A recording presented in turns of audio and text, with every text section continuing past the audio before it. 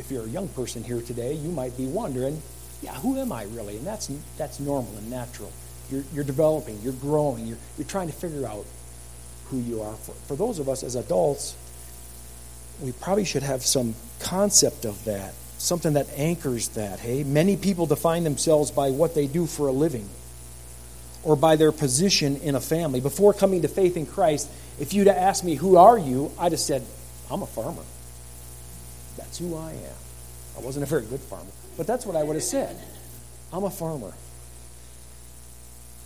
Some people describe themselves by their position in a family. I'm a husband, I'm a wife, I'm a mother, I'm a father, I'm a son, I'm an uncle, I'm an aunt.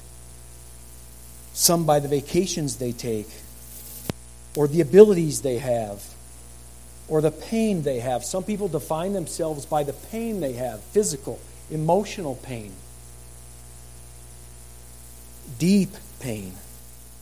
Some people define themselves by the things they enjoy. I'm an enthusiast of fill in the blank. Or the plans they make. Some people define themselves by the plans they make. Next year, I'm going to go here, I'm going to do this, I'm going to do this. Someday, I really hope to. Some people define themselves by the sin they do. Some of us define ourselves by the sins that have been done to us. But I want to say to you, all of these are far too low of a target to define yourself by. Every one of these. If you combine some mixture of them, they're far too low of a target. You need to define your relationship with God. If you're a young person today and you're trying to figure out who you are, I'm going to encourage you to do this. First, define yourself with regard to who you are by your relationship with a holy God. That's the starting point. 9:23 and 24, it says, this is what the Lord says. This is what the Lord says. This isn't what Dan says. This is what the Lord says. Let not the wise man boast of his wisdom, or the strong man boast of his strength, or the rich man boast in his riches. But let him who boasts boast in this, that he understands and knows me. A God who exercises loving kindness. And he goes on to describe himself, God does.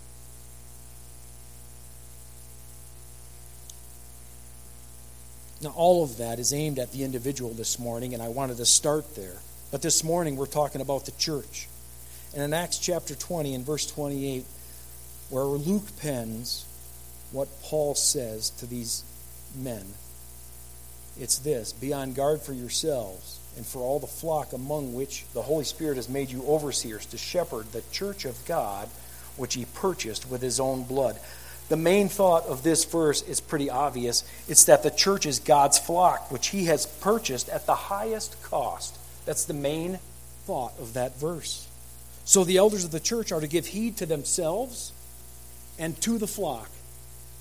They're first to minister to themselves. Their first relationship is between them and God. They're to define themselves not according to what they do. I'm an elder in the church. They're to define themselves according to their relationship with God. And then to the flock. They have a responsibility to themselves and to the flock. But it was also important for the elders of this local church to know just who the church was. And this should give you great confidence for the future of the church. I'm talking church worldwide, and I'm talking church right here, local church. Who are we? The church was not their little project or plaything, hey? It's not what Paul says. He says, shepherd the church of God, which he purchased with his own blood.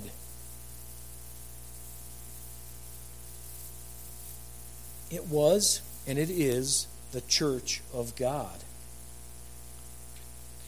At Ephesus, it is who they were. And right here at North Valley Bible Church, this is who you are. The church of God. If you're a believer here today, you're a member of the church of God. You can define yourself that way. This church can define itself that way. This is the church of God.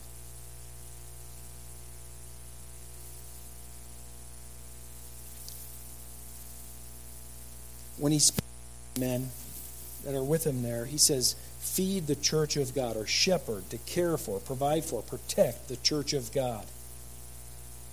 What is the definition of church? The Hebrew, the Greek, what is it, Pastor Patrick? Ecclesia. What does that word mean, Rick? Called out assembly.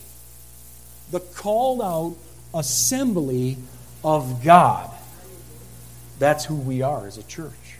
The called out assembly of God. That should give you great confidence for the future of the church, which he has purchased with his own blood. The church is not a company of people admiring the ideal of Jesus. These aren't words original with me. I'm quoting someone. I don't know if it's Albert Barnes or someone else, but I want you to hear what he wrote. The church is not a company of people admiring the ideal of Jesus or accepting the value of his ethical teaching and attempting to obey it. The church is a people who are purchased by God. The church of God.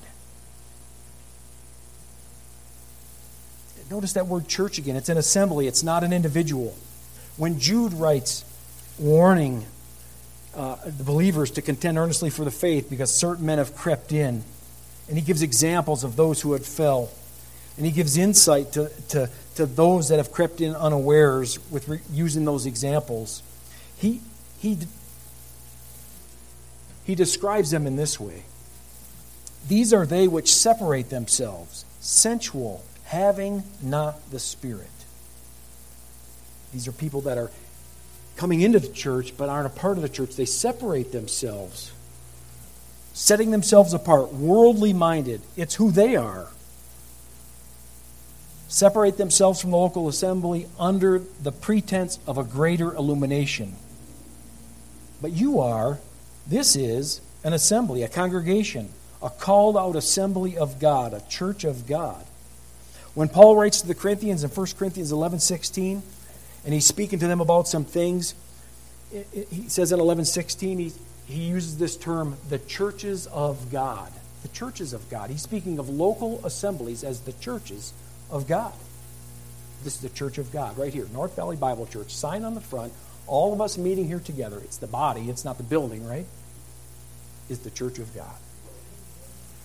That should give you great confidence in the future of the church. To Timothy, Paul writes in 1 Timothy 3:14 and 15, he's giving instructions to Timothy with regard to the fact he might not come soon enough. And he says, he's given these instructions so that people will know how they ought to conduct themselves in God's household. Think about that a minute. This is the church of God. Paul writes to Timothy and he says, I'm writing these things so people will know how they ought to conduct themselves in God's household. You live in a household of some kind. Every one of us here lives in a household. You conduct yourself within that household in a certain way. In the church of God, people are to conduct themselves in a certain way. How people ought to conduct themselves within the household of God. Now, I'm not going to we don't have time to get into that this morning, of all the things that would be involved with that, but I'd ask you to look into it for yourself. If you're a part of the church of God that he purchased with his own blood, and I'm expected to conduct myself within that household in a certain way, I probably ought to figure out what that is. So that you will know how people ought to conduct themselves in God's household, which is the church of the living God. This isn't a vague conception. There is a living God that we're accountable to, and we are in his household in the church of God. It's his household. Not mine, not yours. His. This is the church of God. You are the church of the living God. What a wonderful reminder and a reason for confidence with regard to the future of the church. God has not abandoned his church. You know, I lose track of my cell phone pretty often, and Cindy teases me about that. Do you think God ever, I got to say, call my phone. I don't know where it's at. Oh, I got the ringer on silent. That's really going to be hard. Do you think God has lost track of His church? No. He hasn't. God hasn't lost track of His church. He hasn't abandoned His church.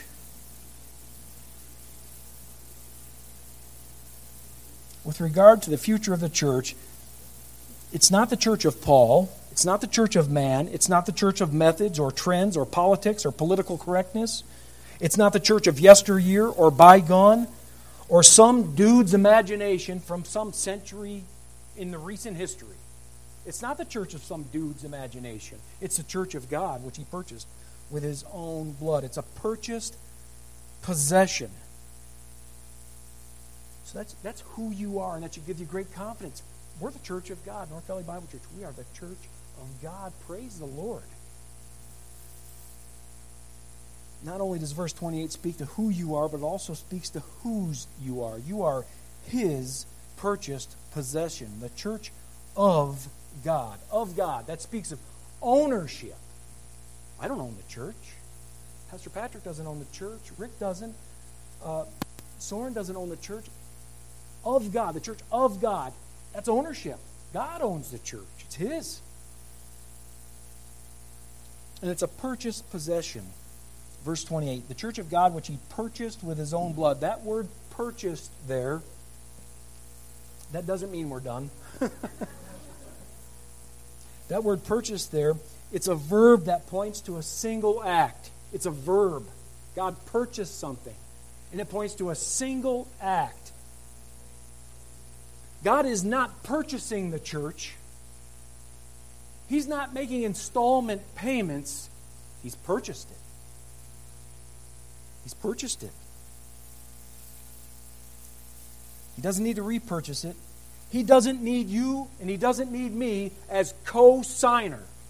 God has purchased the church with His own blood. Praise God. If you're a member of the church of God, He has purchased you with His own blood. Didn't need you to co-sign. You don't need to buy back the church of God. It hasn't been lost like I lose my phone. You don't need to buy it back. And you don't need to buy yourself back. If you've trusted Jesus as Savior, you are secure in Him. That's why Jude 24 and 25 are two of my favorite verses in all Scripture. Because it points you to Him. Now unto Him who is able. That goes right to praise. Every reason to praise Him.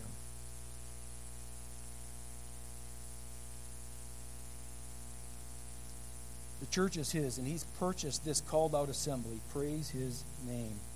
Having confidence in Christ for the future of the church because of who you are, the church of God, and whose you are God's. If purchased, then you belong to Him. Someone else says this word purchased, you could describe it this way. It means the making of what is bought peculiarly one's own, or especially one's own. The church of God is especially His. North Valley Bible Church is especially God's.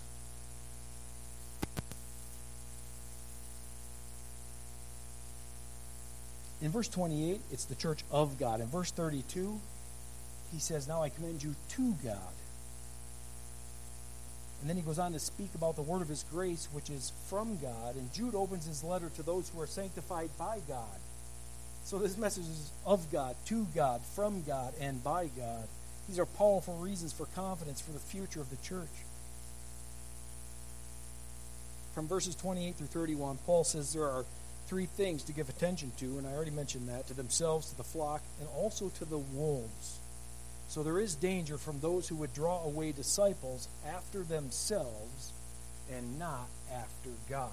How do you know you're in a church of God and you have a godly man leading, and you do? Because he's not drawn away disciples after himself.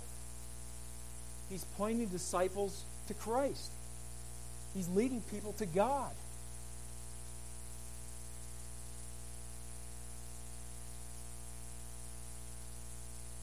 In verse 32, he speaks to these Ephesian elders about their relationship and the resources they have. He points them to their personal relationship as close as Paul was to them, they needed to be closer to God. The relationship that defines who you truly are, your relationship with God. Now I commend you to God.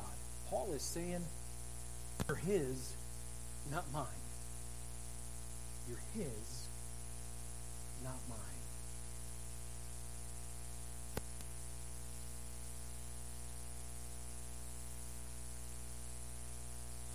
Commend means I commit you. I set you before God. Right close and personal, close beside, in a very up close and personal way before God. I commit you to God. That's what he's saying. As close as you are to me, Paul's saying, as personal as this has been, I commit you to God, up close and very personal.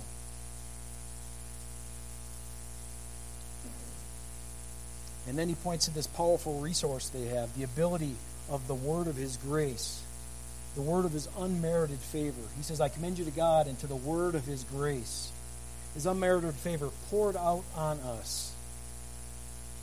Romans 8:32, it's worded this way, he who did not spare his own son, but delivered him up for us all, how will he not also with him give us all things? Or in 1 John 3:1, see what manner of love the Father has lavished on us, that we should be called the sons of God.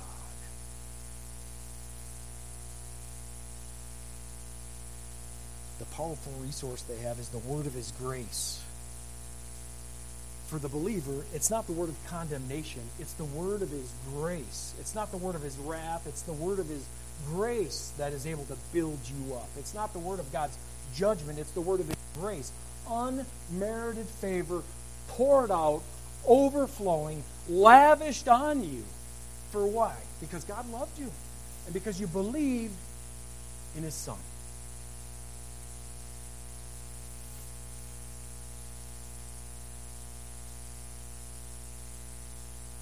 The word of his grace, it has power to build them up, to establish them. And the promise it holds for the future, it speaks of the inheritance among all those who are sanctified.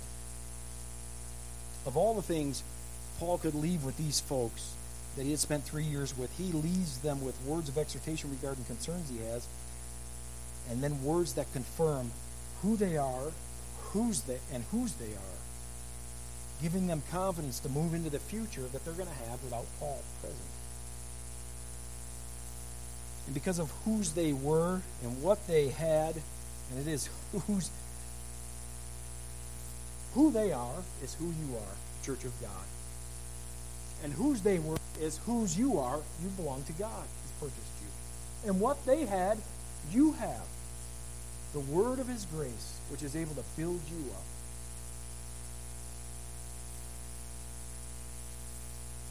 Where are you heading? Where are you heading? That's Jude. Jude 24 and 25. I'm going to read these verses. I want you to hear them. Now to him who is able to keep you from stumbling and to make you stand in the presence of his glory blameless with great joy. To the only God our Savior, through Jesus Christ our Lord, be glory, majesty, dominion, and authority before all time and now and forever. Amen.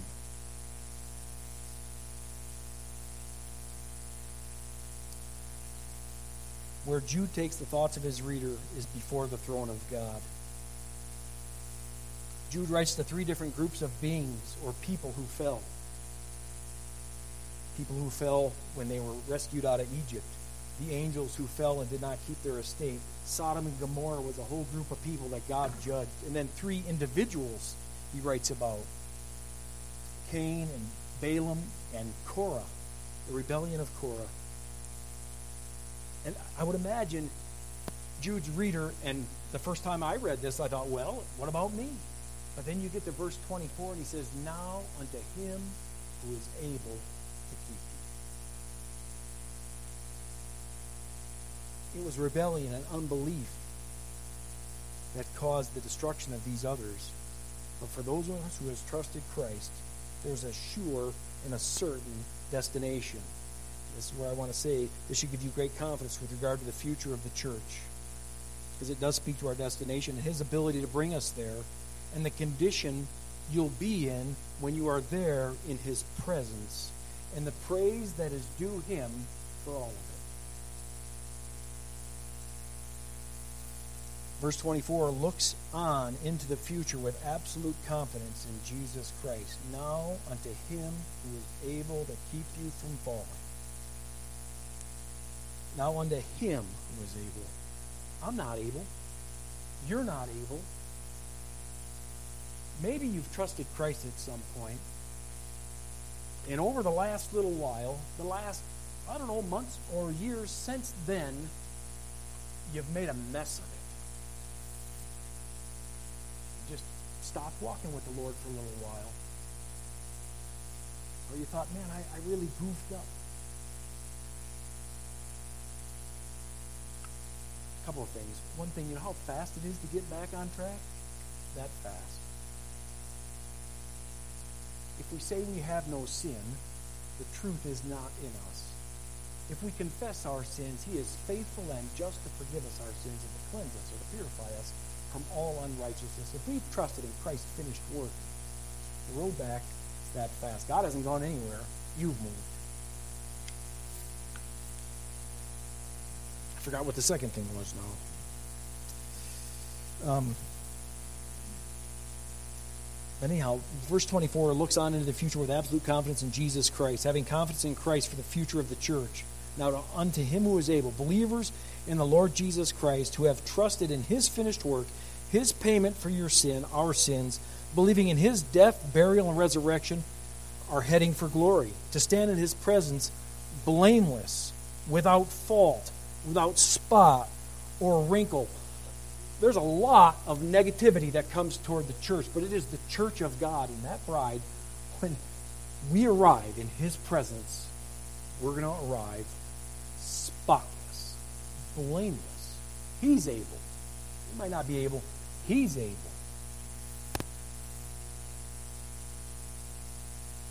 To present you there in that condition, because he paid the debt in full at the cross, was buried. He really died for you and rose again the third day. And the Father's amen to Christ's finished work is that resurrection. He is alive. We don't serve a dead Savior. So is the church abandoned? No. Is the church forgotten? Never. Is the church unimportant? Absolutely not. You are the church of God, the church of the living God. You are God's own possession. You were bought with the price of his blood. And you're heading for glory, where you will appear before him without fault. To him be glory, majesty, power, and authority through Jesus Christ our Lord, both now and forevermore. And all God's people say, amen. Look, I don't know what you'll do with this message. If you're here today and you have yet to trust Christ, and you've been trusting in anything else, I don't know what it might be. Your intellect, your abilities, your strength, whatever that is. Who you think you are, you don't really come to an understanding of who you really are until you deal with this relationship with a holy God. And God has made a way for you to have that relationship with him and stand in his presence faultless, blameless, because of what Christ has done. I'm heading for heaven.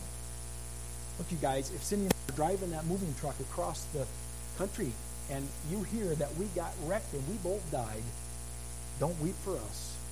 Rejoice. We're absent from the body, present with the Lord.